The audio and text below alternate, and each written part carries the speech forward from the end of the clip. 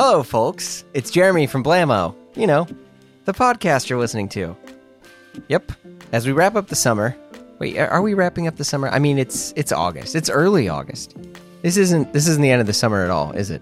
Son of a... Dang it.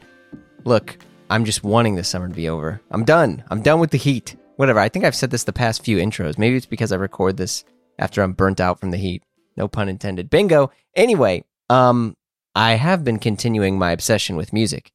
I feel like lately I've been way more into music, specifically like what people would call classical music, right? Like very like music without words, or just, you know, putting on headphones and zoning out and just like disconnecting and having incredible experiences just listening to music.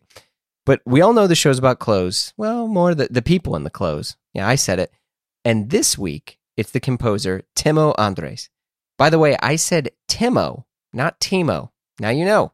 Timo. He's performed with the Los Angeles Philharmonic, the Britten Sinfonia, and countless others, and also collaborated with Sufjan Stevens, Chris Thile, the Kronos Quartet, and Philip Glass. By the way, I'll say this because he didn't. Philip Glass said that he combines a brilliant compositional mind with a wonderful sense of interpretation of music. That's about as good of a compliment as you're going to get from Philip Glass. Holy moly. He's a virtuoso on the piano and a virtuoso on the fits. It's Timo Andres, and he's on Blammo. Timo and I chat his career in music, whether or not you need high-end headphones to appreciate classical music, his Herman Miller collection, getting fits off while slamming the ivories, and why Philip Glass thinks he's the real MVP. It's a pod for the ages. Here we go. Timo, thanks for making the time to chat. Absolutely. We're in your wonderful oasis of incredible design with a grand piano in there. That's right. Yeah, that was my teacher's piano, actually. How did you get that in this house? It came in here very easily, actually, just through the front door. You take the legs off, you turn it on its side. You hire professionals, of course. There was one apartment I lived on the third floor of a old brownstone, with a twisty, narrow staircase, and they carried it up that, and it almost didn't make it in. It was so close. There are still marks on the piano and on that house, probably. And I remember when it was finally sitting on the floor of my new apartment, I was so relieved. I broke down and wept. It was so traumatic. Are you an emotional guy? I mean, I feel like that's an assumption of many people who are musicians. No, actually, I'm not. I'm usually not very demonstrative with my emotions, just because I guess I'm a pretty private person in some ways. It sounds funny because, of course, music is so emotional, and it's so much about wanting to make people feel something, both in my playing and in the music I write. I want to make people feel things, but I don't want to tell them, like, this is what you should feel. Oh. Yeah, because you'd mentioned about kind of being conscious of how someone perceives more or less the music or the art that you're playing. Like, does that, like, and I say this because I listen to a ton of classical stuff lately, and to where music for me has such a strong nostalgia and memory attached to it that even though the point of, say, an opera or of something like this might have been completely different, where my state of mind was when I experienced it actually overcomes what the song might have even been written for. And I'm always curious, like, as a composer, right, does that ever throw you off? I think it's sort of beyond my control. Sure. It's different for different kinds of music. I mean, you mentioned opera. I mean, of course, opera is sort of all about revealing a character's inner emotional state in sort of the most extreme way possible. I mean, there's no more extreme art form than opera in a lot of ways. With something like what I do, which is, play other composers' music on the piano and my own music. Yeah, I was gonna say, and I write my own music, of course. There's something about, like, what I'm trying to do is actually express the composer's intent as closely as possible, and as vividly as possible, and as clearly as possible. And in doing that, hope that emotional reaction is triggered in whoever's listening to it. But I'm not actually thinking, oh, this music is about this specific emotion, or I want the audience to feel such and such a way at this moment of the piece. It's much more actually, for me, sort of abstract than that, and much more sort of analytical. I'm making it sound sort of more boring than it actually is. But I think the process of interpretation and the process of kind of creating a document for other musicians to interpret is really fascinating to me. And that's sort of how, quote unquote, classical, for lack of a better word, how the classical world has worked. You mean for hundreds of years? You're referring to sheet music, right? Exactly. Yeah. This sort of document that is reproduced and reproduced and reproduced.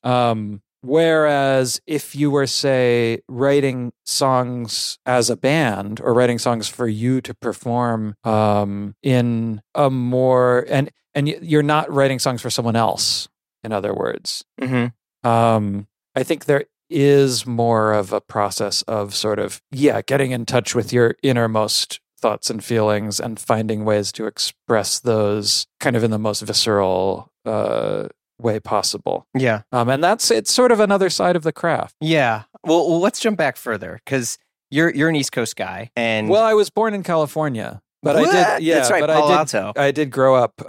Mostly in Connecticut, in the country. Right. So, like, where did music sort of enter your life? Because I think a lot of people describe you as a virtuoso. You've gotten shout outs from folks like Philip Glass. Like, I mean, this is you're a massive deal in the world of like piano playing and composing and writing. So, like, that's very kind of you to say. I got to connect these dots here. I think music had always fascinated me, and there was sort of an allure to it that I didn't quite understand from when I was very young. I can remember, listening to records, listening to tapes, figuring out how to operate, the hi-fi. What was the first record you heard? Hard to say. I mean, it was sort of a mix of like, I'd say like some classical favorites that my parents had around the house and like children's music that they'd got me, basically. I can remember really liking Pete Seeger records that my dad had, and there we go. Malvina Reynolds, who was another folk singer. I think a Bay Area folk singer from around the 60s, 70s. And also really liking Beethoven. There were a couple Beethoven records in there. A little different than some of the folk stuff. Well, but at that point, it was all just music to me. Sure, yeah. And I think actually part of my life's work is trying to reconvince people that it is all just music, Oh. Which is something I feel very strongly. It's like, it's all just music. Like, yeah, there's good music and there's bad music, and not everything is for everyone, but it's all just music. Do you mean like in the concept of, and correct me if I'm wrong, because I might fumble a bit here, how people view, I'm air quoting classical as something that is completely outside of... Yeah, or punk, right, or hip hop, or like whatever the genre, whatever these boxes are, they were not things that were invented by musicians. And they're not generally how musicians think about music. Go on. We are the way that I think about music, and the way that almost every musician I know thinks about music, is having these very porous sort of boundaries between what different styles of music, how it may sound on the surface, the kind of spaces that it might exist in, the kind of people who might make it.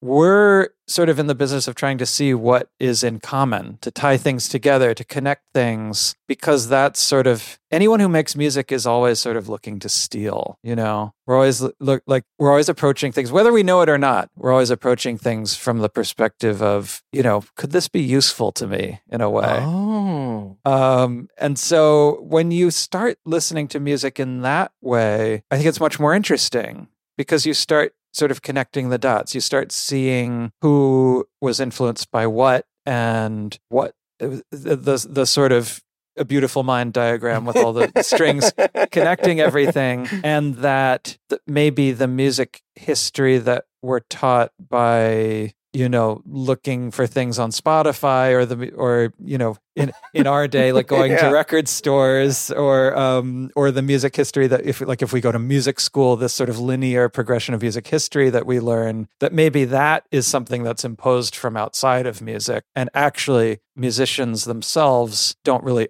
operate that way, that we're always sort of approaching this great big pile of all the music that's ever been made and sort of rooting around in it and saying, like, what can I take? What's my own personal canon going to be? I mean, this is an incredibly introspective discussion on something that many people view as something that they turn on so they can focus. I mean, I love it, but I mean, it looks like this was obviously refined a ton at home. What was the sort of environment you were in that was cultivating that? Yeah, it was, neither of my parents are musicians, but I would say I come from a family of very deep music appreciators. In particular, my grandfather, my dad's dad, had a huge record collection and was an opera buff and was sort of into the contemporary classical music of his time, which would have been, Bartok and Shostakovich and Stravinsky and Prokofiev and Ravel Ravel was a little before his time, but and so he being around him, like, he would always be sort of giving me something new to listen to, buying me a CD or recording something to tape that he thought I would like, and he took a great interest in what I was doing. I didn't start really doing music myself until I was about 7, which, sounds very young, but in the milieu of sort of classical music, you have these 3 and 4-year-old kids like starting violin lessons, like going to Juilliard and stuff like that. Wasn't quite me. But my dad wrote about technology as his profession, and during the 90s was always there was this steady stream of like gadgets and computer equipment and early digital cameras, that sort of thing, coming into our house for him to review, to write about. Oh, he was like a tech reviewer? Yeah, I guess he was kind of. Oh, that's sick. Yeah, he sort of fell in with the early Apple crowd. So he's like the Walt Mossberg homie sort of guy. Well, not successful. But no, he wrote books about software. Oh, okay. He wrote some books about like Adobe programs, like long before it was Creative Suite. He wrote like a book about Adobe Illustrator, like the very first version, and so there was always sort of this stuff coming through the house. But it sounds like a very analytical understanding of of art, of potential art forms, right? I mean, Yeah, I mean, he was someone who was, as I said, like not really, not an artist himself, but had certainly deep interests in art and design and typography and architecture and music and theater and, all of these things, which of course my mom shared. And she sort of came from a family of, actors and writers and critics and sort of literary people. And so there was, it wasn't that, I went into the family business or anything, but there was always sort of this idea in the house that like, oh yeah, being an artist it's like something you can do. Yeah. I mean, that's a huge thing. It is, yeah. Because I feel like, especially at that time too, culturally, it felt like artists were getting, especially around like the .com era of the 90s and things like that, where, renegades and the non-traditional education, they were becoming, these trailblazers of science and engineering and understanding, and people would always equate them as artists. Like I always get frustrated when people compare someone like Steve Jobs to Da Vinci, but like that was a very common thing, of that time. I was sort of, yes, I was very lucky to grow up in this very encouraging environment, where it was sort of understood like, oh, Timo seems really serious about this music stuff. Like, let's find him a better teacher. Let's like find him a piano. Like, was piano your first instrument? Yes, my first and only instrument. There you go. Okay. So one of the gadgets that my dad was sent to review was this little electronic keyboard called the Miracle Piano Teaching System. And the keyboard, you hooked it up to your Mac, and then there was a software program that would teach you to play. Basically, it was a MIDI keyboard, so the computer could understand if you were playing the right notes or not, and in roughly the right rhythms. And it would tell you if you made a mistake. It taught me how to read music. There was a little game where ducks would swim by on a 5-line staff, and if you played the note that the duck was on, it would shoot the duck. It would sort of explode in a little This sounds cloud like of feathers. still ahead of its time. It kind of was. I mean, it didn't exactly catch on. I think there was only one version of it. But of course, there are, you buy an iPad now. It's like there are things that are like amazingly more advanced. Like you have a full sequencer and like recording studio in Right. your iPad now. But at that time, yeah, I guess this would have been 1992, 1993. Mm-hmm. And I became obsessed with it. I was playing, all my spare time. I started writing things down. I didn't even really understand music notation yet, but I was writing it nonetheless. Really? And I'd sort of draw my own manuscript paper, and it was clearly like I just took to it. And then I finished this program. My parents got me a local piano teacher, and then another local piano teacher, and eventually it was clear, like, this teacher was Timo should really find something else. Like, and then I ended up seeing actually one of my mom's childhood friends, who she went to school with when she from the time she was very young. Her mother taught piano in New York. Okay. So my parents were like, "Oh, let's take Timo to see Eleanor just to see what she says, like get a professional opinion." And Eleanor became my piano teacher for the next, through high school, basically. Oh, wow. So from the time I was about 11, I started going into New York every 2 or 3 weeks for lessons, and then later every other week, and then every week. And you were in Connecticut at this time? Yeah. So at first my dad would drive me on the weekends. Later on, I would take the Peter Pan bus into Port Authority, and I'd go up to Juilliard where I was studying composition, and then I'd go up to 88th Street and take my piano lesson, and that's in the other room. That's the piano that I would take my lessons on. That belonged to Eleanor. And yeah, it was really just always a thing that was, it was the thing that I loved to do the most, and the thing that I was so obviously better at than anything else in my life. I was not good in school. I was not, I didn't apply myself, I think.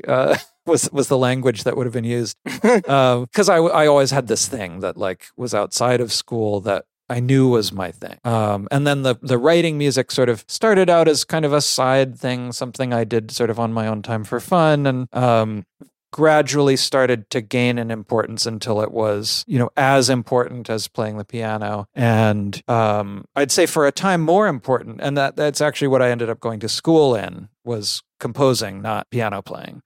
What's the difference in that? Yeah, I mean, it's a totally different course of study, really. It struck me as sort of a lower stress and possibly more interesting way to study, just because it seemed much more open-ended. I had a piano teacher who I really loved and connected with, and I knew that playing the piano was always something that would be a big part of my life. But I also knew that if I went to a school to study piano, I'd be with some other teacher and they would want to sort of start me in their own way. And I would, at that time, all I wanted to do was sort of play like the craziest contemporary music that, no teacher would like ever agree to teach me. And, I sort of, like for what? Like what example? I already had my own interests.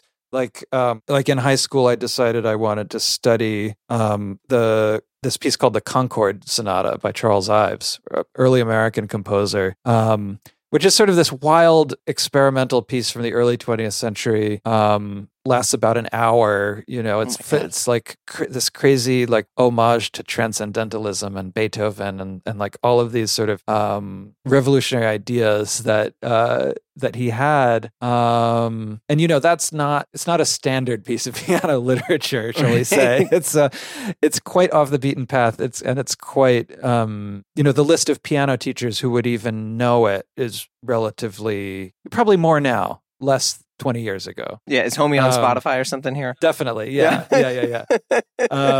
So I had already sort of worked up this big piece. I knew that that's the kind of music that I wanted to focus on, was like this sort of off the beaten path stuff. Was there other music you were listening to that was influencing your desire to? I mean, at that time, actually, no. That's an interesting point. I mean, up through high school, beginning of college, I was really just like, I was so focused on the classical world and on, sort of learning more of the classical literature, and I had this feeling of like I didn't know anything. I didn't know anything, but I wanted to learn. I was so hungry for music that I was sort of just on this straight and narrow path. And I had a very sort of non-traditional schooling experience where I was just kind of around. I certainly heard like the pop music of the time that my friends were listening to, but it wasn't something that I felt like interested me yet. Mm-hmm. It was still very much like, I've got my own thing. I'm like so focused on it. I'm like obsessed with all of this, this music that I'm studying. Did you look down on pop music? I probably did a little bit in that way that teenagers can. You're like, no, man, I'm in the high art. Yeah, they think they have everything figured out, and they sure. I was like, no, I want to listen to like Ravel and Beethoven, and soon after that, I would say I sort of had. I realized the error of my ways. I went to college. Suddenly I was around all these people my age who were like listening to really interesting stuff that was totally off my radar, all kinds of jazz, all kinds of pop music that was, really experimental and sort of, people were like, Timo, you really have to know this. You have to they'd give me stacks of CDs. It was also at that time, I should say the height of the like iTunes, iPod era of music. Yeah. And let me make you a playlist. Yeah, and not only that, but if you were on a large network like that, there was this thing called iTunes library sharing, where you could check a box in iTunes and it would broadcast your whole music library over the network. I remember that. Which, in this case was the whole campus. Right. What a treasure trove. It was incredible. And you could just go into someone else's library and click a song and it would play. It would stream across the network. And, it was like the earliest form of streaming music, I guess.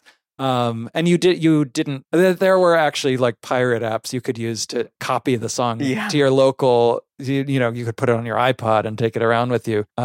And so it was actually a way that I listened to a lot of stuff. I would sort of look in my friends' music libraries or even people I didn't know and just see like, oh, what does this person have? And it was a way that you met people too. I remember this one girl, I thought I had a pretty big music library, right? I had maybe, 60, 80 gigs of music on my laptop. Yeah, which at that time was a lot of music.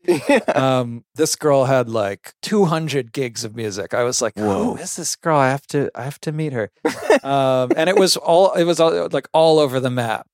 She had classical music. She had all kinds of pop music. She had just a lot of experimental stuff. And we met up, we became friends, it was actually like a little, it was a little local social network based around music. And so around that time, I kind of had this thought, like, cause my musical, sort of taste and my musical world were sort of in the process of being blown wide open.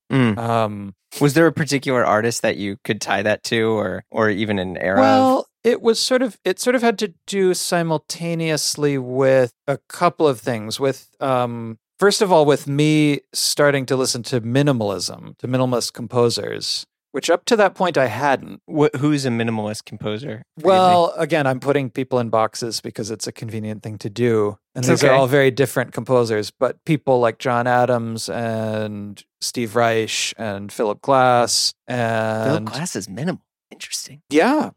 So-called. I mean, he would not use that term. Sure. Arvo Pärt, Michael Nyman, there are all kinds of people that I sort of went down this rabbit hole, and I sort of simultaneously started listening to like Brian Eno and there we go. These sort of electronic groups like Boards of Canada. Oh, that's a big pivot. More sort of like experimental jazz, like Keith Jarrett. And do you ever get into like Matmos? Because I remember at that era that they were like Bjork's band, Bjork's backing band at SF. Or for that matter, Bjork herself. I started to listen to that. All kinds of things, and I was kind of starting to do that thing where I was saying like, I see how these things are similar. I see how these things are connected. And it was sort of this way of opening my ears up little by little to sounds that might have previously just seemed like they had nothing to do with anything to me. Mm-hmm. And I had it.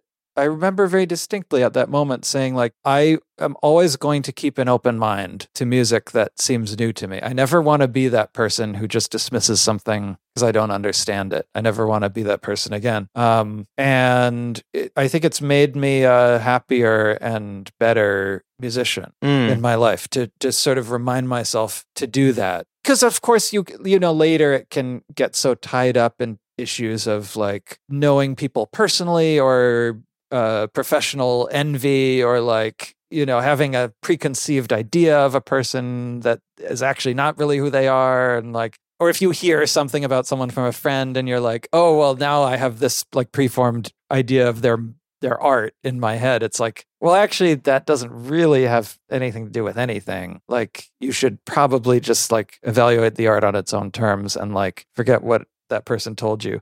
But even beyond that, it was more just about making myself more porous to influences. And this obviously must have affected your composition because absolutely. A couple other friends of mine are musicians and they're relatively successful. I don't know how you want to describe it, but they had said that your music is the bridge of classical air quote music to like, modern music in the sense that you can listen to your compositions and it'll make you either dive deeper into maybe some of the roots or some of the Schubert or some of the other stuff, or, hear things from other eras and kind of go through that. So your music is very a bridge to a lot of these other worlds. I think that's absolutely true. That's actually wonderful to hear. I mean, I like that. I mean, because I think through all of this, through that sort of transition phase early in college and, through my sort of musical development since, I've always, the stuff that I grew up with has always remained at the core, and I think there's something to that, like the music that you heard and listened to and loved from the time you were, say, 11, 12, 13 through 21, that's sort of the music that will always be at your core, for better or worse. That's sort of when your brain is the most malleable. Yeah, no, I know exactly what you mean. It imprints on you and you know it by heart. There's stuff that I haven't touched in, over a decade that I could probably go play you by memory. Yeah. It wouldn't be good, but I would be able to play it. This idea of like sort of being a bridge. I love classical music. I love it deeply. And there is so much sort of, there's so much I think about the grammar and sort of the rhetoric and the way my music is structured that is directly from that. And I could try to distance myself from it, but I don't think I could ever get away with, the type of music that I write, the way my music sounds, it's like, it's a result of that, rooting around in the pile and pulling out the things that appeal to me. And that's, I think every musician working in any style who has any kind of personal voice or identifiable voice, it's the same way. It's the music they grew up with, the music they've come to love, just the stuff that they've absorbed to the point where they don't even know, they're not even thinking about it. It's like so deep in a part of your brain. To you, it's just become how music works. Right. So it's very interesting. I mean, I think there is this idea, and has been for a long time for a number of reasons, that, classical music is this very kind of separate and intimidating and somewhat exclusionary thing, or that it's somehow intellectual, or that it's... I think there's definitely a cloak of elitism around a lot of classical music. Well, which it surrounded itself with willingly for a long time, Sure. which I think to its great detriment. And I think there was for a long time this idea in the culture that like classical music was sort of up here at the top of the pyramid on this kind of pedestal, and that it was somehow better, right? In some way, or that it was like better for you, or which I think I'm relieved to say I think that most people no longer think that. I mean, probably in some corners of the classical music world, people still think that, but I don't think most people my age think that. No, I agree. But I mean, I think there's something, and I apologize for asking you to explain this, but like, why is it that Bach, and someone like that, or Beethoven, their music just never goes away? Like they've in a way it's become like the standards in which a lot of people view classical music, where it's like, why is there such a staying power of something like that? Well, I do think it's self-perpetuating in a way. Okay. That there is this kind of passing down of musical knowledge. That's sort of a nice way of looking at it. And I think it's good. It's actually, it's something that is amazing about classical music, is that it does have this centuries and centuries of history and of sort of inherited wisdom, and there's always so much more to learn.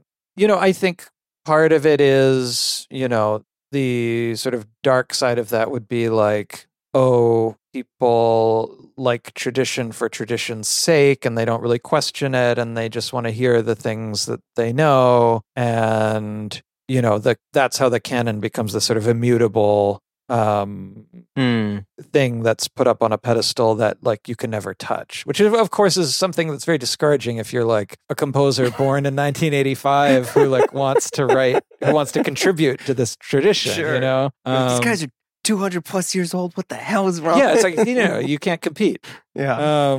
And I do think that it's for one thing, a lot of the music that has persisted has been the best documented. A lot of musicians over time have kind of studied it and performed it and taught it, and so it gets passed down that way. And it's like the proverbial tip of the iceberg. It's like, for all the stuff we know that has survived all that time, there's like so much stuff that has been just lost to history, and for one reason or another, maybe the composer wasn't quite as famous. Maybe their publisher didn't maintain their archives as well. Like, maybe they didn't have kids to perpetuate their legacy, or, any number of reasons. Yeah. I wonder if some of that stuff has been helpful to some folks, in the sense where it's like, okay, say, imagine, Bach is around in an era of Instagram and social media, and now no one plays his music because he was an asshole to some person at a coffee shop, and Bach's canceled. Like,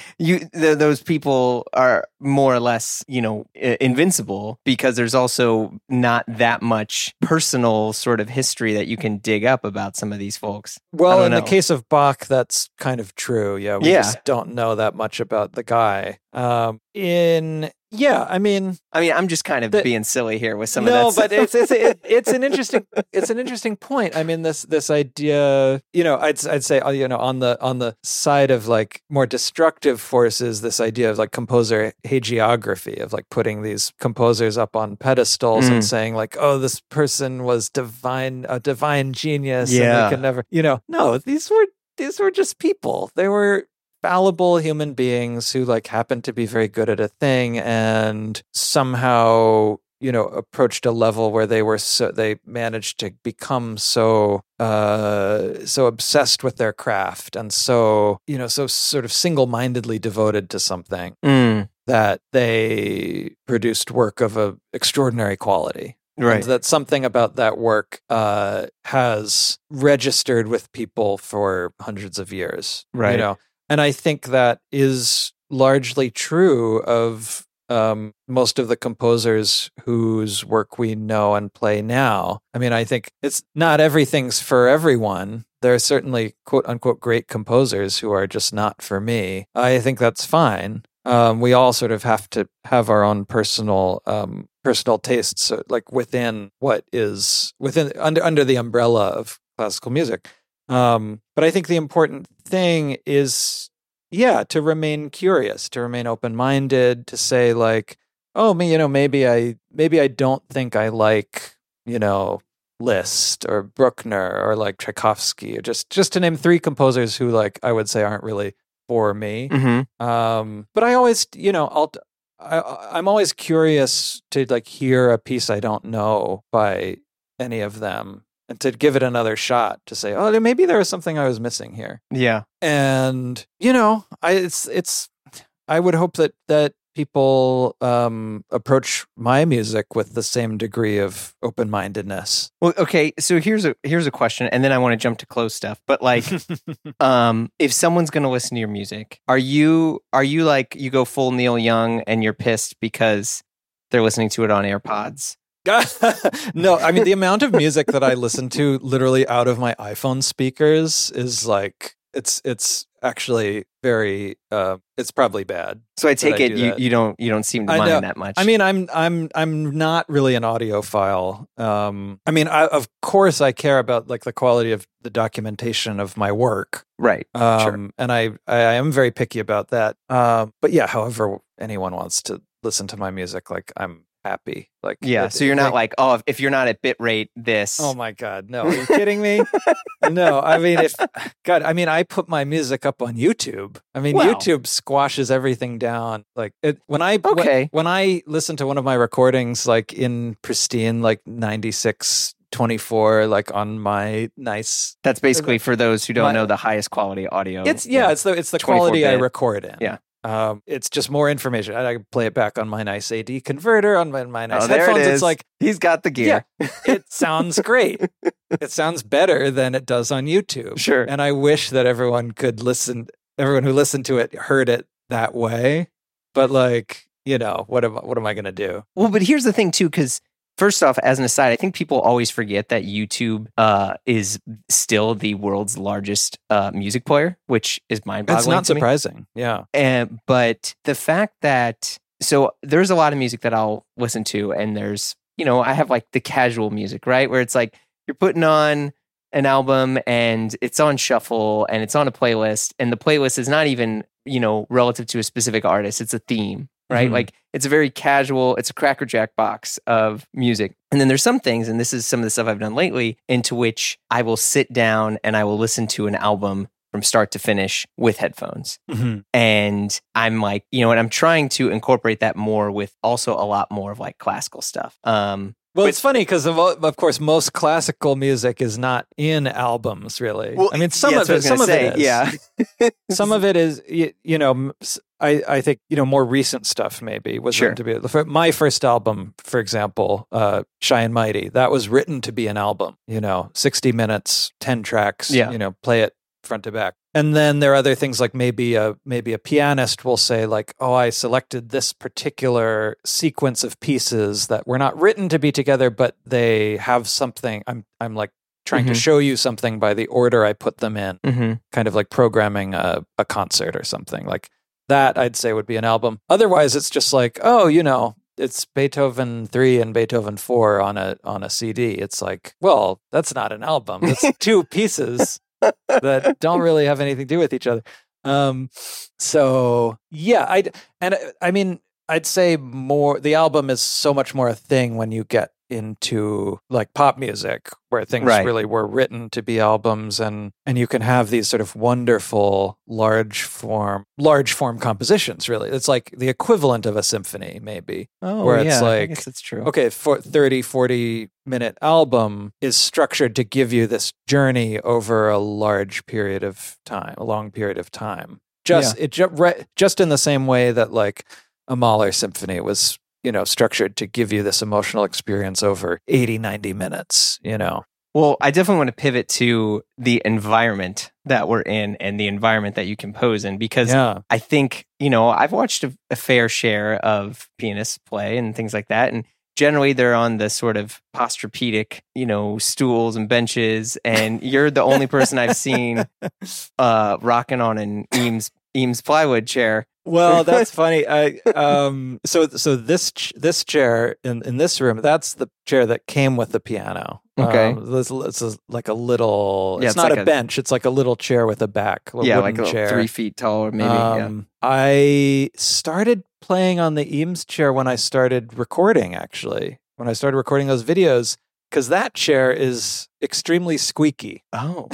So it was a sonic choice. It was not an aesthetic choice. Yeah, I was sort of hearing the squeaks in the videos, and I was like, "Oh, do I have anything quieter that's like roughly the right height?" And so the Eames plywood chair was just sort of the thing I had at hand. It's nice and quiet. Okay. And I've gotten used to sitting at that height. Now, it's honestly not an ideal piano bench. You wouldn't bring it to Carnegie Hall? I feel like that's your signature now. Only if I could take the piano with me. Okay. I would take my own piano. No, I really should get a proper artist bench, because they're built that way for a reason. Like, they're extremely heavy and stable, and it's actually nice to be able to like move horizontally. Sometimes you want to sit actually like more toward the top of the piano, so you don't have to put your hands at a weird position to play something really high. Or right. So they're long. They're benches for a reason. Right. Really, the only thing stopping me is they're surprisingly expensive. The chairs or the benches? The real artist benches. They're surprisingly expensive, and I guess I just don't love how they look. Well, clearly, I mean, because we're surrounded in a incredible sort of almost mid-century wonderland of goods here, and I'm kind of curious how some of these things fit in. Well, that was I've always really been into really since I was a kid, like my environment, like learning more about sort of the way things were designed and built, and everything from objects up to buildings and cities, and always sort of into the aspect of the visual arts that was sort of useful things, like things that were made for use, but that were also aesthetically really interesting.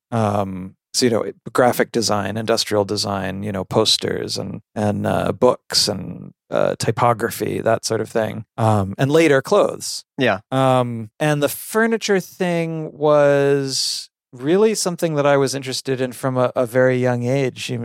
I have these, old issues of, if you remember ID magazine, not the fashion ID magazine, but the International Design magazine of industrial design that I subscribed to when I was a kid. Wow. Yeah, I was very popular with my peers. What could I say? And so I'd always sort of had this eye out for furniture, and started sort of collecting things when I was in college, even for my dorm room, with the idea that, eventually I'd have a real apartment, and I would need, chairs and a coffee table and lamps and, various things. A lot of that stuff I still have, actually. I mean, this mid-century bench. This is the Nelson bench, right? No, it's from around that time, but it's not. It's not as fancy. But it's something I picked up on the street in New Haven. When I was living there. I mean, same with this chair. This Eames. It's a shell chair with a roller base. There's a lot of institutional furniture at universities that they were the biggest customer, Herman Miller. Yeah, if they go to renovate a building from the 60s or 70s, they're just going to throw all that stuff out. Also, a lot of it was going out on the street, and I'd pick it up. Certain other things were sort of passed down to me. There's an old family friend who we had, who was sort of a mentor to me, who lived in Baltimore. And at one point, I think I must have been moving into my first apartment or something in graduate school, and he said, "Oh, I've got a lot of old furniture down in the basement. Go see if there's anything you can use." I go down there. There's all this, Nelson, Noguchi, these beautiful pieces from the 60s that were sort of sitting under a layer of dust and mildew. And I was like, Kenny, can I take these? Are you sure you don't mind? And he's like, yeah, take them. Wow. I tied him to the roof of my parents' minivan, and so it's a bunch of nice stuff came from that. From that basement. And then, I've just sort of, as I needed things over the years, always sort of sprung for, Have you bought new Herman Miller stuff? A few things. I mean, that my desk chair, for example, I mean, that's a thing that they is from only like maybe 5 years ago. It's like an Aeron sort of design. Yeah. Yeah, it's called a Cosm chair. We bought matching ones during the pandemic, actually, because we're both spending so much time just like at our desks at home, and we both like would just like our spines would feel terrible. Yeah. So anyway, we did that, and then we didn't really buy too much furniture when we moved into this place. Maybe a couple of things. I mean, the fact that you had that much to just furnish, because your place, it looks very kitted out in the sense that like it doesn't look like, oh, well, there's that, they just bought a place and they haven't finished that room up yet. Well, it's sort of a work in progress, but yeah, it is. Everything has sort of been settling in. But it's more just of course I had like a bunch of IKEA stuff when I was younger, like everyone else, and as it broke and fell apart, like with each successive move, right? These things don't last very long, and I'd sort of say like, well, maybe I can spring for something that's a little better to replace it, something that'll actually last me for 10 years rather than 2 years. And, is very much sort of that same mentality at the time of, 2008 through 2012 of like, buy less but better. Yeah. Which I think everyone took as buy more. Well, at least I did. There's a lot of things I look back on that I'm like, well, I wasn't really doing that. But it was a mentality that was always very attractive to me. Right. As someone who obviously likes nice things, but also is kind of like, I'm thrifty in my way. It's like, oh, if I'm just going to have to like replace that dresser in 2 years anyway, then like, is it really such a good deal? So I subscribe to that notion very much in terms of housewares, and of course all my friends make fun of me because they're like, oh, Timo's gonna buy the most expensive thing possible, but it's not true. It's not true. Well, I mean, and you got into clothes around this time too, or at least late a little later. It's interesting because it was growing up, both of my parents come from the generation where they were sort of rejecting the codes of dress of their parents, growing up in the 60s and 70s. And, I don't think my dad I don't think I've ever seen him wear a suit. I don't think he owns a suit. Oh, interesting. He might own a couple like funny weddings and coats, funerals sort of like thing. Maybe seersucker sport coat. Okay.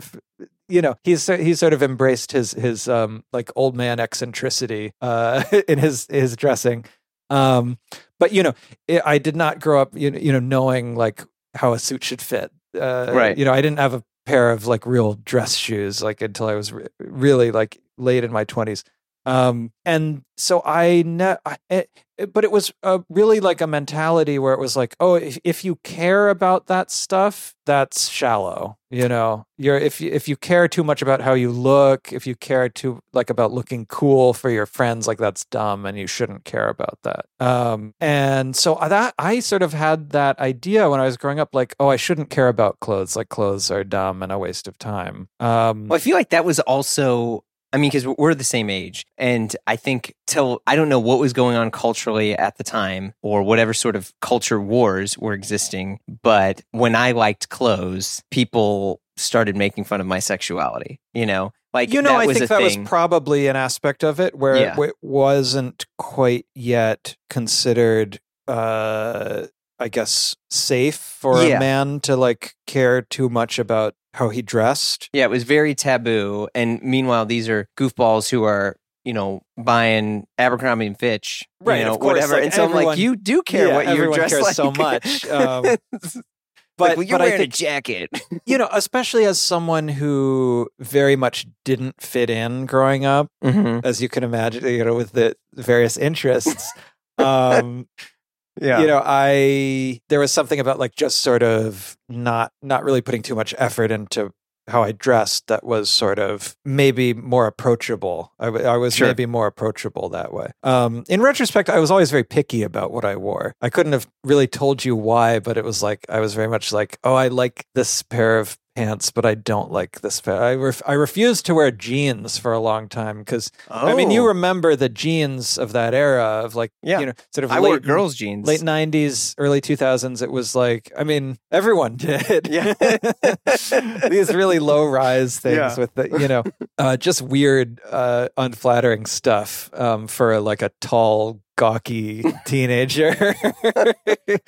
And that was the other thing is like, I never really found the clothes that made me not feel like a tall, gawky, awkward teenager. And so I think that's why I didn't really find sort of a personal style for myself until later. And then in college and graduate school, I'd say I dressed because at that point, I was sort of more free to buy my own clothes. And, I'd say I still didn't really develop a real personal style. I think I just sort of dressed like generic hipster culture of that time. Were you wearing like J Press stuff? Like, did you get into the Ivy thing there? Okay. Which is, it's funny because I was, at the sort of the birthplace. The birthplace of Ivy style, but I didn't really develop an eye for it or a taste for it. Gotcha. I was wearing like sort of ironic old man stuff that I'd find at thrift stores and American Apparel stuff. And like, it was very much like what like artsy kids were wearing circa 2005, and then it was real. And I,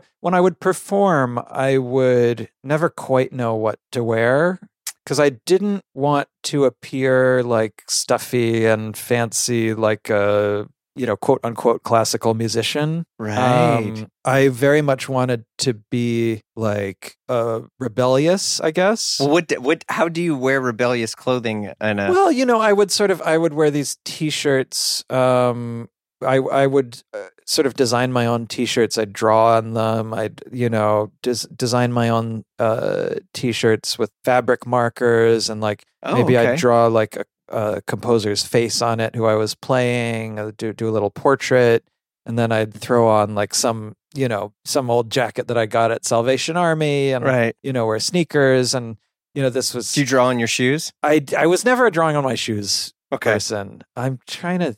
I mean, I guess I was wearing mostly like Adidas sneakers, like colorful Adidas sneakers at that time.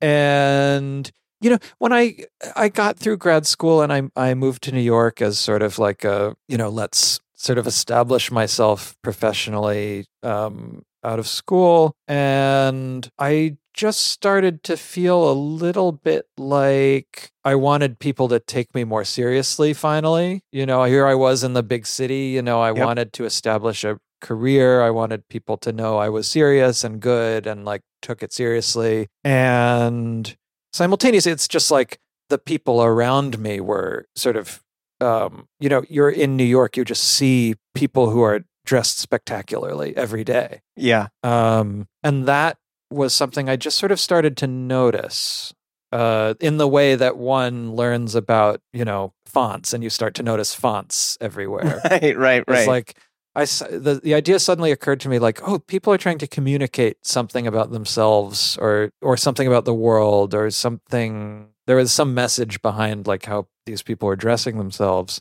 And that was, right around that time, 2008, 2009, when I think this menswear movement was really catching steam, or probably had already caught steam. I was just a little I think that was peak was around that era. Yeah, and there was also a lot of people writing on the internet about it. Yeah. And so I sort of started reading, Derek Guy's stuff. A Continuous Lean, I assume. Yeah, never him so much, because that seemed to be more of like lifestyle stuff. Okay. And it wasn't really like a lifestyle that seemed like anywhere. You're not going to play a show in Red Wings on the piano, huh? Right. I mean, certainly the aesthetic is like, you can't argue with it, but I was never really like aspiring to like the owning a Rolex lifestyle, Okay. It just didn't seem approachable to me. But I guess learning how to dress myself seemed like it could be doable. Mm-hmm. And I guess this idea that, appeals to a lot of men about like, oh, there's this sort of systematic way of going about it that I can learn, and I can learn the proper way that a sport coat should fit. And I can learn what makes a pair of good shoes, that and then I can buy it, and then I'll be done, and then I'll have it. It'll be like I'll have the thing. But you strike me as someone whom you can't, like, there's no point in purchasing or interacting with anything unless you either are or on your way to become a master of everything about it. Well, I think it's very astute.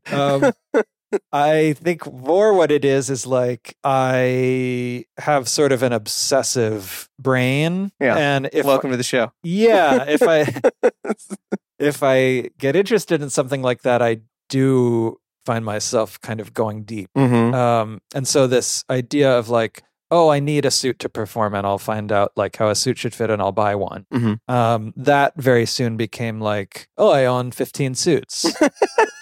Like, and I love each one. Yeah. And each one has its own sort of aesthetic reason for existing, and like it really became like it very quickly became this thing that I was interested in aesthetically, and not just like an object designed to solve a problem in my life. Do you ever feel like, and maybe I don't want to project here, because I know I personally wrestle with this sometimes the cost of these things, because they're so premium compared to, at least your experience before then, that at least for me, I feel like I need to know everything about it. So if someone asks me, I can justify why I paid that much for it, right? Or at least justify it to yourself. Or justify it to myself. Yeah, because I'll be like, well, no, this is blah, blah, blah, blah, blah. And, this is bespoke this. Or... No, and of course, especially at that time, I didn't have a lot of extra money. Yeah. And, I figured out ways around it. I was eBaying, I was thrifting,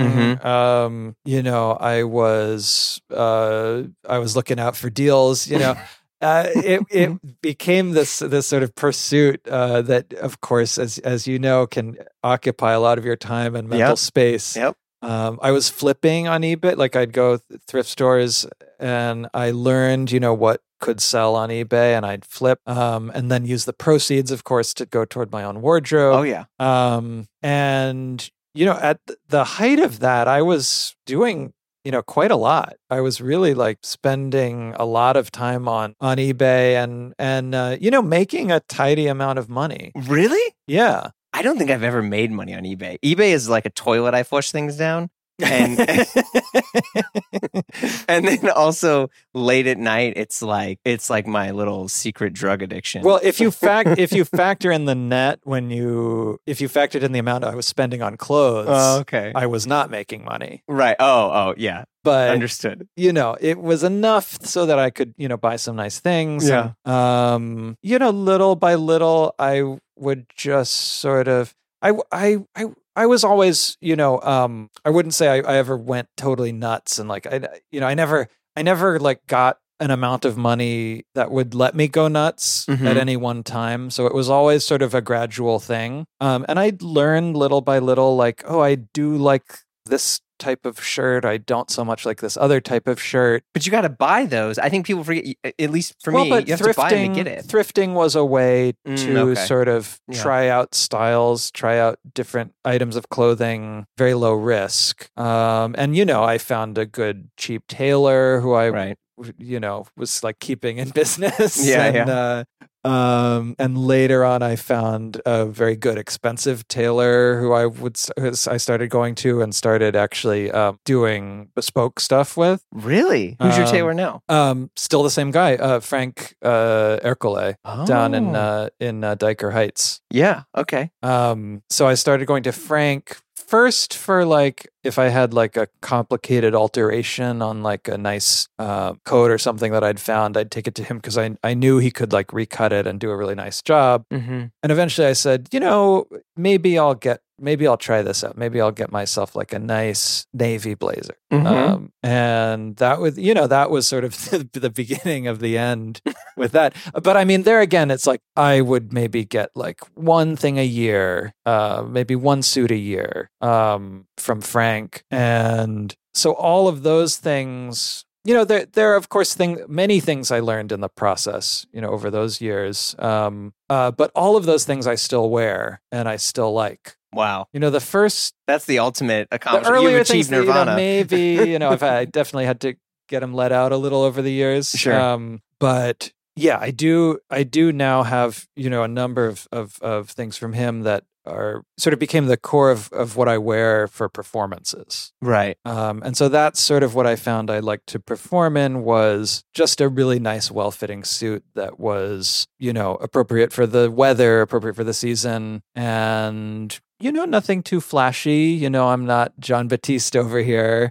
But something that would make me feel so sort of put together and so sort of it would you know, so it's kind of a cliche to say, but it would make me feel sort of confident in my own. It's not a cliche. That's the whole point of getting made to measure and bespoke in the way stuff. that like I never felt when I was growing up, you know. Well, of course. I mean, did you ever commission any made to measure clothing? Of course not. Yeah, I mean, I barely had a shirt that fit, you know.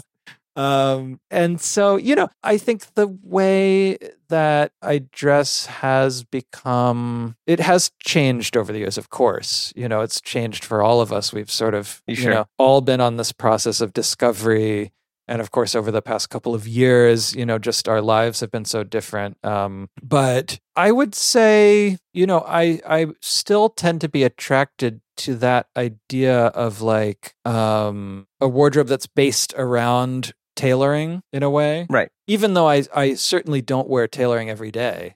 You know, far from it. Maybe I'll put on like a tweed jacket to go teach, you know. You teach? Yeah, I teach composition at Manus, at the new school. Oh. So, you know, I'll embrace my professor there you go. role. Yeah. Put on a tweed jacket. And certainly for traveling, it works nicely. You know, you want to have all the pockets. And I'm very particular about how I pack for a trip. But I think I've you know, gravitated toward more sort of functional things that are utilitarian, sort of beauty and utility.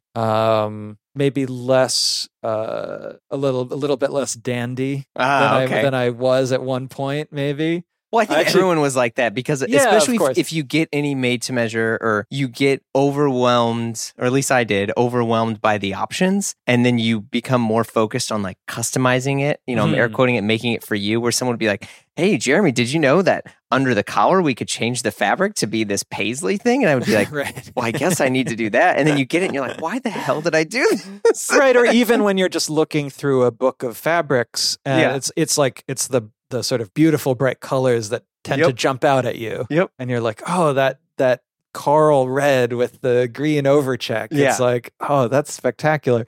And then I imagine myself sort of going out on stage in a suit made out of that. And it's like, that's probably not me. Yeah. But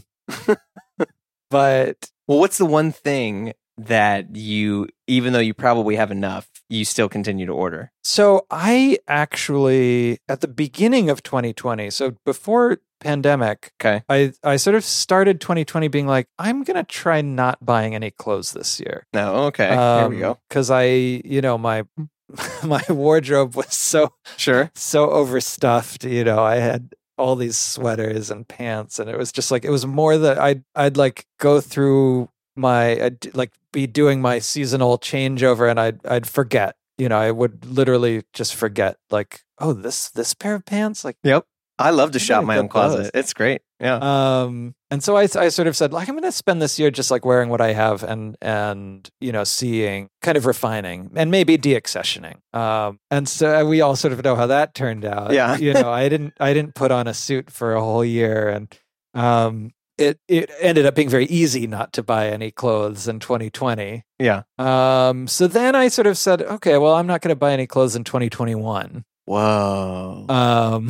And I have sort of been sticking to that for better. Are you serious? Yeah. I mean, we're in 2022 now. So part of it was that we bought this house, right? Yeah. That I'm sure that's a couple jackets worth. So the idea of like, oh, I can't touch that money. I have to fix the plumbing, Yeah. Dude, I know that feeling. Yeah. I got to buy a new refrigerator. Oh, dude, refrigerators are so effing expensive now. Don't even get me started on appliances. Yeah, not to mention, like, how am I going to get the old one out? It's like, oh yeah. So this was sort of something, and I had always sort of had this goal in the back of my head, like, I do eventually want to own a place someday. And so now that that's happened, it's sort of become a way of saying, like, oh, okay, I'm not going to pay the yearly trip to Frank, to get the new suit. I'm just going to wear what I already have and sort of really refine, sort of see what I end up wearing for what purpose a lot, and then what I don't end up wearing, and I'm going to de-accession. And I actually just, I just gave 25 pieces of clothing to Matt at Lux Swap. Oh, interesting. So doing a little bit of, I hope he gives you a homie deal, though, at least. I'm doing it through No Man Walks Alone. Okay. Yeah, so I am gonna have this store credit that's good. I've had my eye on a couple things. Yeah. So I need a new overcoat, that sort of thing. Oh, did you get the DeBone overcoat, or did you go in on that pre-order? I've been wearing, again, like something I thrifted years and years ago, probably 10 years ago, this amazing Paul Stewart overcoat from 1979. Whoa. That like a top coat or like a double? Yeah, it's a double-breasted peak lapel, just navy, very, kind of your basic overcoat. It's great. But it's really on its last legs, and I wore the hell out of it. I repaired it over and over, and but I do. It's like looking really shabby. It's overdue to be replaced. Do you have a duffel coat? There again, I have like a really old duffel coat that was probably one of the first things I ever bought on eBay. There again, it's like it's got like toggles hanging off it, and it's got moth holes, and I still love it. Well, it has character now. What's cool is, I don't know if you ever get to go to the UK. Well, I used to at least twice a year. That was actually a big part of my like learning to dress. Actually, was like starting to go to London. Well, go on and tell me. So I started going to London. I think the first time I played in London was like 2011. I was completely obsessed with tailored clothing by then. I was thrilled that I would be able to go to London and, like just walk into all these stores that I'd read about. And did you like go to Savile Row? Oh, of course. Yeah. Oh, yeah. Okay. I poked around, Jermyn Street, and right. At that time there was no Drake's store in New York. Like, it was actually very hard to get Drake's stuff over here. Yeah. And they had only just started making clothing, They had only just started making stuff besides for ties and accessories. And so, yeah, I played there. Where'd you play? I played in Wigmore Hall, which is a beautiful That's little... not a tiny spot. Well, it is tiny physically, but it's like, yeah, it has an outsized reputation, I would say. It's a wonderful little hall, like a classical music recital hall. And, I'm sure I spent more than my fee on clothes. Yeah, that's trip. Why you do it, though. Yeah. In fact, I think I bought this sweater. I was going to say, that's trip. The camel hair. This is the cashmere one. Oh, it's a cashmere one. Oh, excuse me. Oh, damn. That I had sort of had my eye on. That was something that I sort of knew that was like the thing for me. But again, it was like impossible to like try one on in New York. And yeah. Sort of had to go there, and again, this is something I wear, during the season, weekly, if not daily. The house cardigan. Yeah, and I just wear it around the house. I never wear it. I mean, yeah, you have the house cardigan. I mean that is. It's just kind of the perfect thing that you put on, and it feels like you're just being hugged. Yeah, some people have hoodies. You have the cashmere cardigan. I love it. And so this is one of those things that, like, I guess I was sort of buying less but better. I mean, the fact that you still have it. I mean, so I had to we went to like Easter services the other day, whatever. And I was trying to find clothes, and like, I gained a little bit of weight during the pandemic, and then I've been like trying to hit the gym more. Yeah.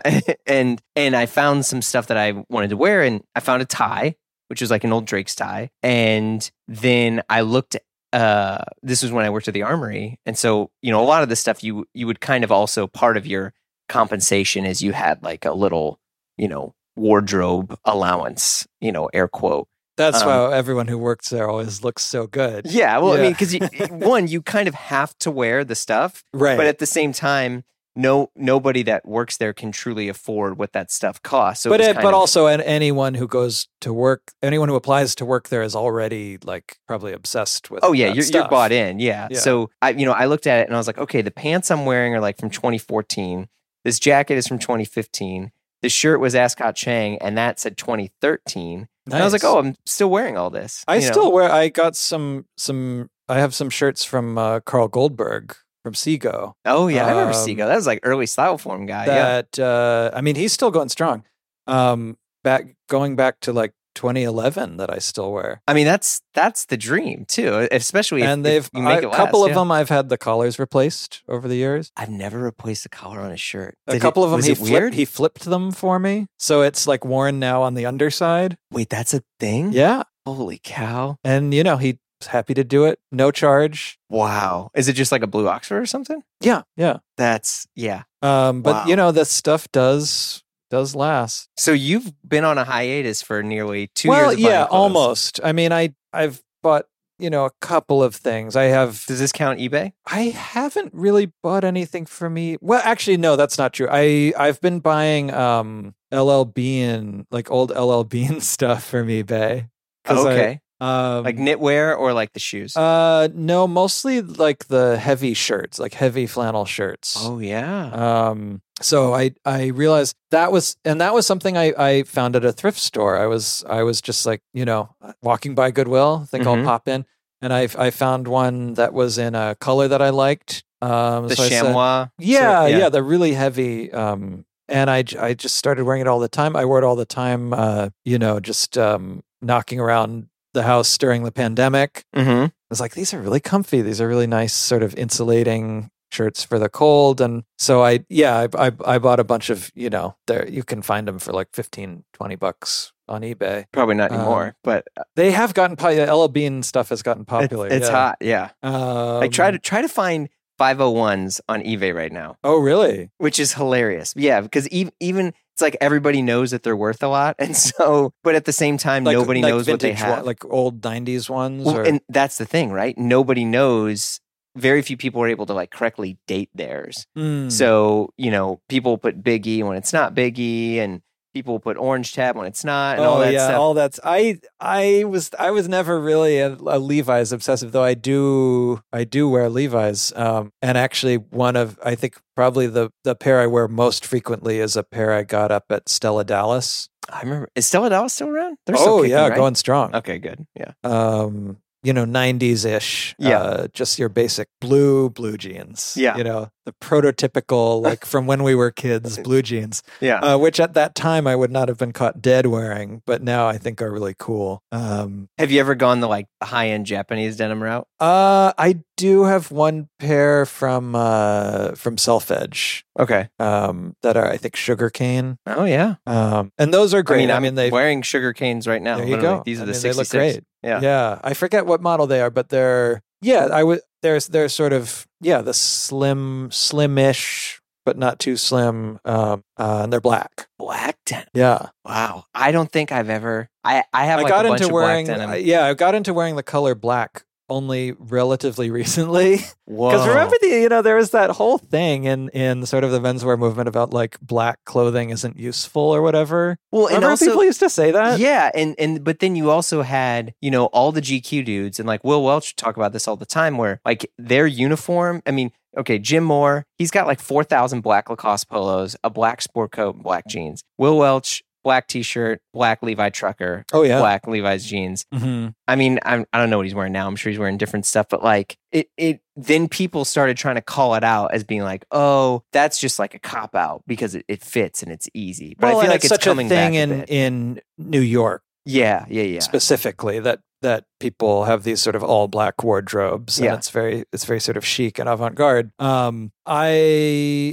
For a long, I love color, as you can see by like all of the like colorful things. The Wonder in the Emporium house. home. Yeah, it's amazing. And I forget what may have been actually a black cashmere turtleneck, like a roll neck sweater that I got at some like a Armory sample sale or something. Oh yeah, okay. And I started wearing it under an old Brooks herringbone sport coat, like a black and white herringbone. And I just found I loved how it looked, the sort of monochromatic look. And then I started like admitting black into my wardrobe more after that. And it somehow felt at the time a little less dandy and a little more serious.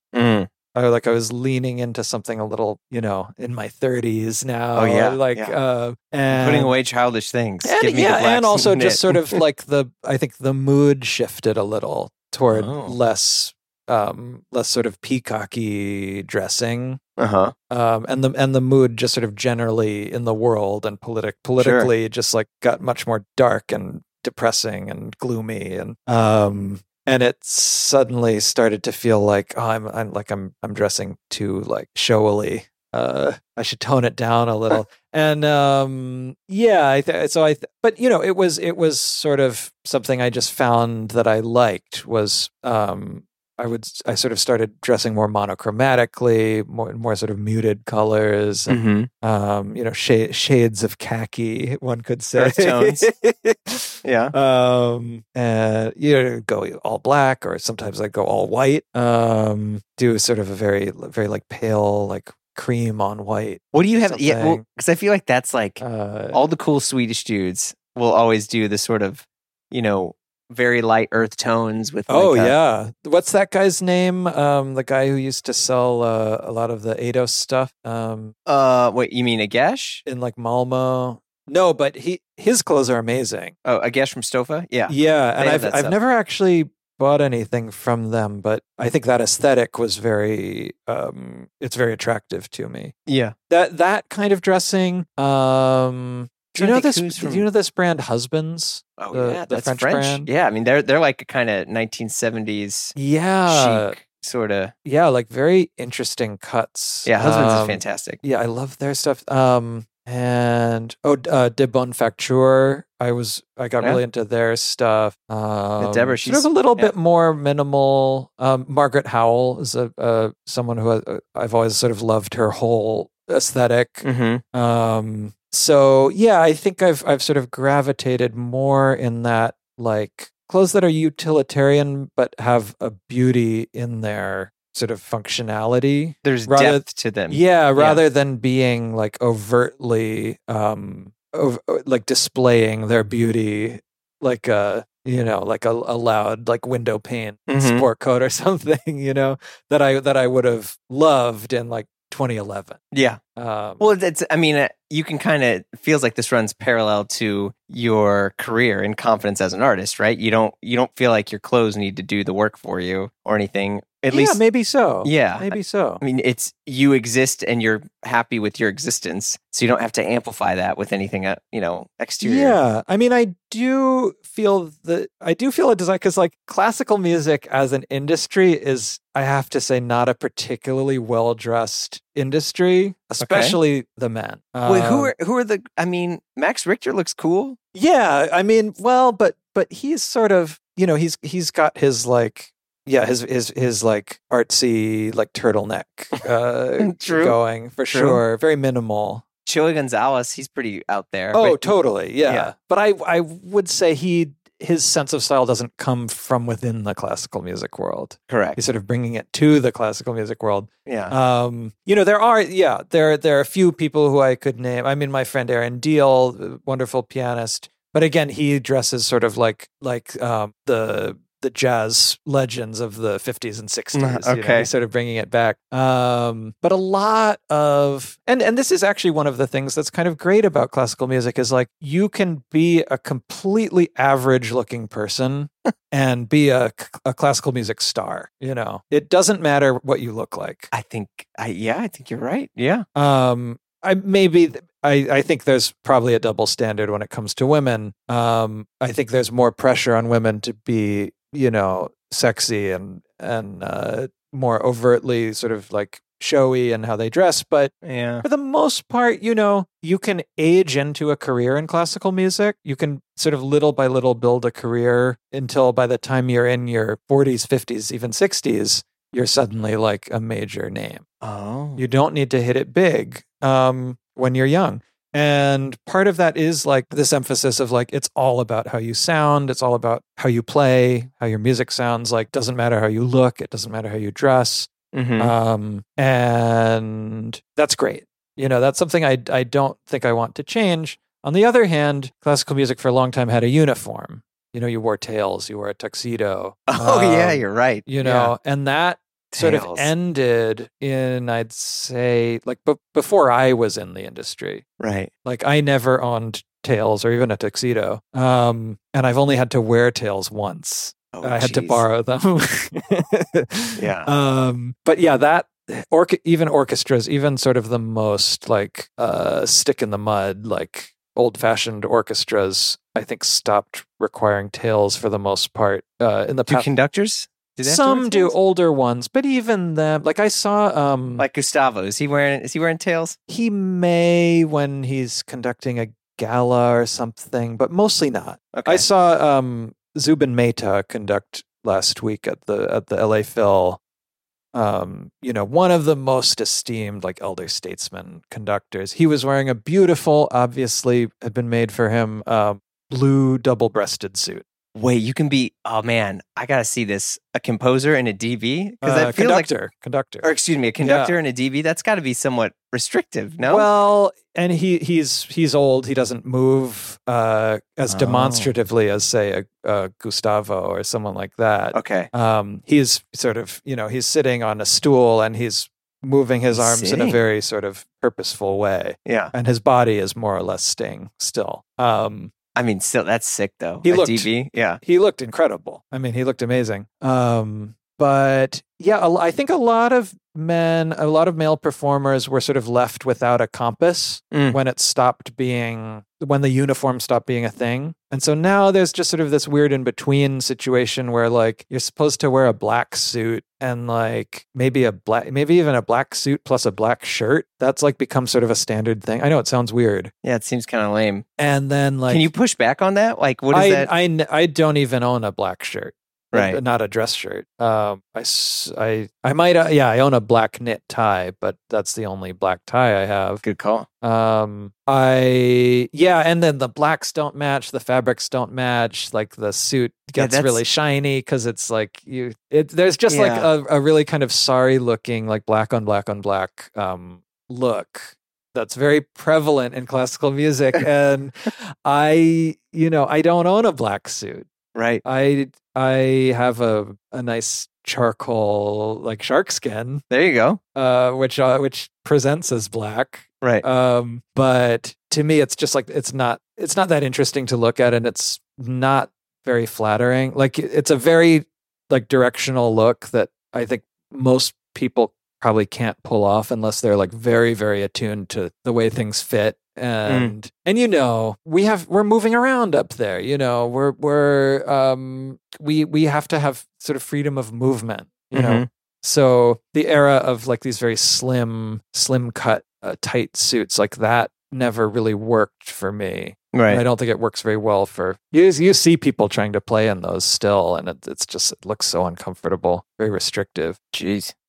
So I do in a way feel like I want to sort of quietly push back on that idea that like, oh, we have to wear this sort of like contemporary music, new music, black uniform, which is, I guess you could say it's democratizing in a way, but like it's just not that beautiful to look at. And to me, it's like, yes, the music is the most important thing, but also, we're performers. We're up there. We're doing our craft. We're doing it at a very high level. And yeah, maybe it wouldn't hurt to put a little more care into, to be a little bit more interested in how we look. Right. So, I like to think I'm sort of quietly doing my part by, again, like wearing mostly very staid, your rebellion is a gray suit. Quietly tasteful suits, but like, you don't see people performing in like gray flannel suits very often. True. And I do have some louder suits. I have some very cool linen suits for like summer festivals and. But you're mostly a solo performer, so right? I mean, I probably mostly, but I do. I play with orchestras. I play chamber music a fair amount. Right. Okay. Yeah. So one has to take into account like what other people are wearing. If everyone else is wearing black and I show up in my Dunhill one button gun check plaid here he comes again. Like, Timo's just going. That is, maybe it looks like a little bit of an ego trip on my part. So I don't. And he brought the Eames chair too. Yeah, I don't want to be that guy. Well, this is great. Hold on. Before we wrap, I have a series of random questions here. Please. You're a YouTube guy. And, but pretty recently, like only in the past couple of years since pandemic. Yeah, you're a new YouTuber. Yes. If you were making a YouTube how-to video, what would the subject be? Well, I mean, I'm basically doing the only thing I have real expertise at already on YouTube. It's not really a how-to, but how to play the piano. Because you could make this in a video. There you go. It's all done. I don't teach piano. I'm not sure whether I'd be good at teaching piano. But I did actually. I filmed a video of my friend Nico sent me he has this. He'll send me these like gag gifts every so often. Nico Muley, a composer you may know. Yeah. Nico sent me. He had this. He'll sometimes send me these just like weird, like random tacky kitchen gadgets from Amazon, just like the cheapest, like ridiculous stuff you could possibly imagine. Like, so one time he sent me this, it was like a special machine for cooking bacon. Oh, I know exactly what that is. You drape it over the top. Yeah, you drape it over the top arch thing. And then it all the bacon grease melts into the lower pan. That's the idea at any rate. Yeah. So anyway, I did film a video of me trying out this bacon griddle for the first time. You realize you're going full circle now. Your dad, you're reviewing stuff. Kind of, yeah. I would like to review. Maybe I'll start a second channel that's just me reviewing cheap kitchen gadgets from Amazon. I'm in. This, well, I didn't even make it public. It's a private link. I can send it to you though. Maybe I should. You should totally make it public, especially you're reclaiming the actually there is a cooking show I did years and years ago, like before I had my own channel. I was a guest on a YouTube cooking show. So I do show you how to make a steak salad. A steak salad? Yeah. Oh wow, that's from the archives. That's probably 10 years old. Damn, that's sick. What is the last movie you saw? Honestly, it was Beverly Hills Cop. Hell yeah. On the plane. Great pick. Was it on the iPad or what was it? No, it's on Delta.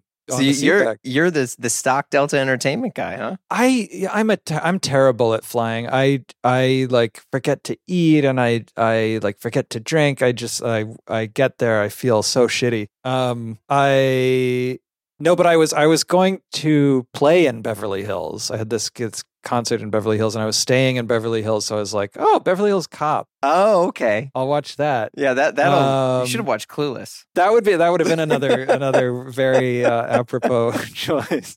I had actually or Beverly Hills Ninja. This somewhat, maybe it's not embarrassing. I had actually watched Clueless fairly recently on the plane. So my wife and I watch Clueless multiple times a year. It holds up. It definitely holds up. And you know what else holds up is Eddie Murphy's performance in Beverly Hills Cop. Oh yeah, I mean that's a classic.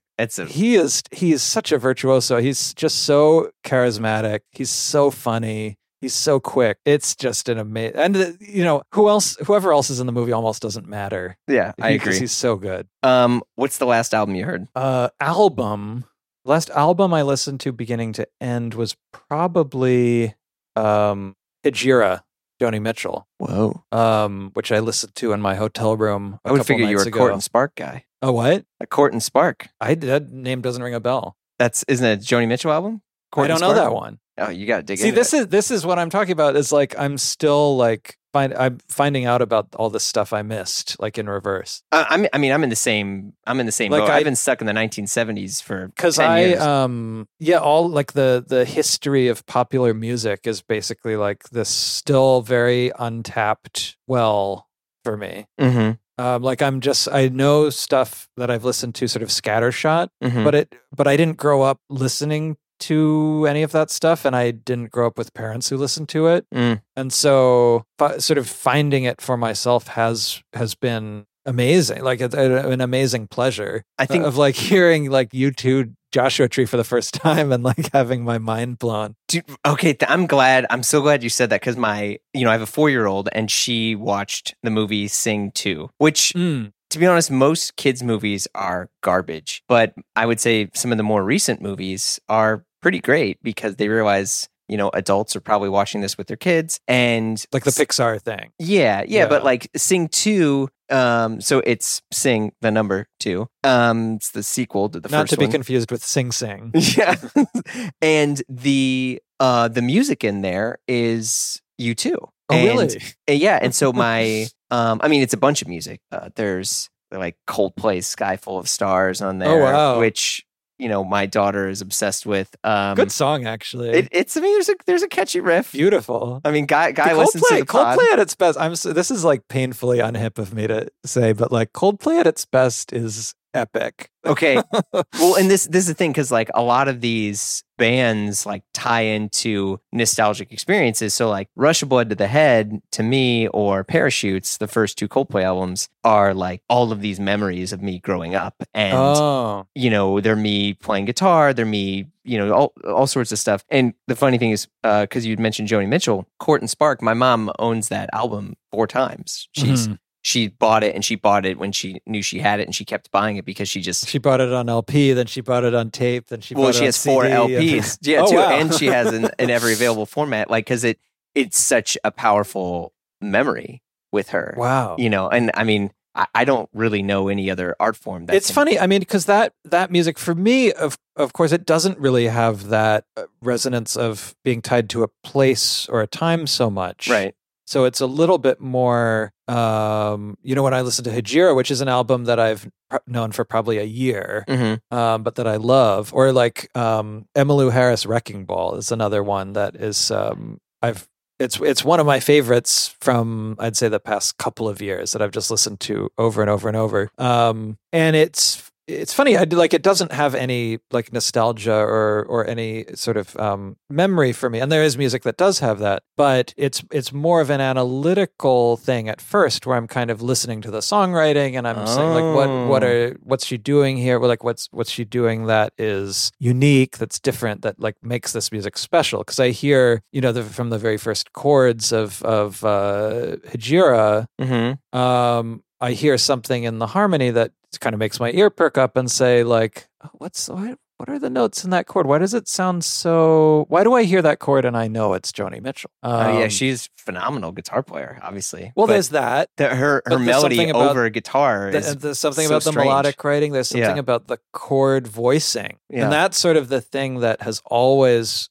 attracted me to music, I think, most deeply. It sounds weird to say, but like literally just the vertical aspect of it, like what notes are sounding together. Interesting. And in what spacing, how far apart are they, and how does that make me feel? And I think I would say the moments in music that move me the most almost always have to do with that aspect of it, some sort of particular way. What I'm describing is harmony, of course. Sure. I mean, some sort of particular way that the harmony twists or changes or resolves or doesn't resolve. Or to me, harmony is such a fantastically deep and powerful tool for articulating music over time, for sort of creating expectation, delaying expectation, either delayed gratification or gratification, or whatever you want to do with it. And of course, that's something that is very much a primary concern in almost all classical music, in almost all jazz. Right. It's something that I think it ties a great deal of Western music together. And so that, for me, has been a useful entry point into whenever I hear a new piece of music by anyone. Well, this ties into my last question. What is a movie or a book or a album that when someone mentions, you feel they understand you? Well, it depends on how they mention it. If they say they hate it, maybe. I've never heard anyone spin it like that. That's fair. If someone says that The Unconsoled is their favorite book by Ishiguro, that's how I know. That's Ishiguro. He wrote Never Let Me Go, The Remains of the Day. Oh, yeah. Okay.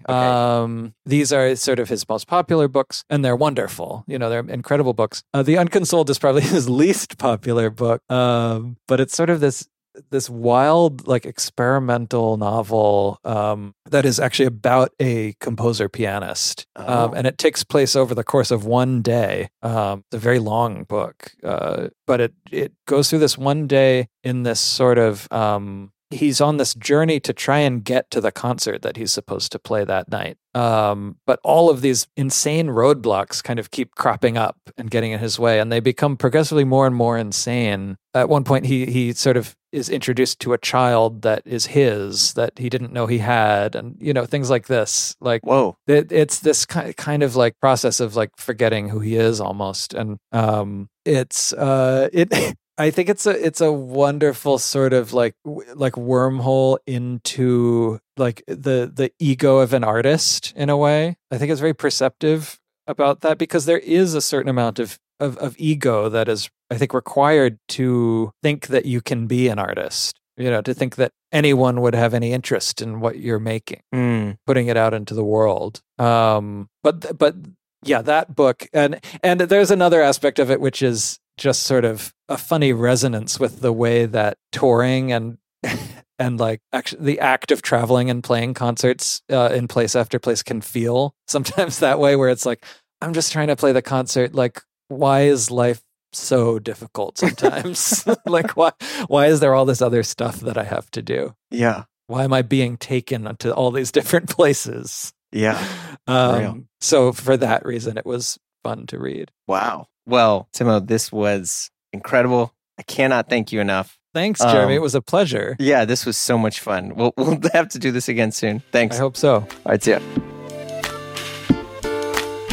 Nice guy, right? Pretty cool.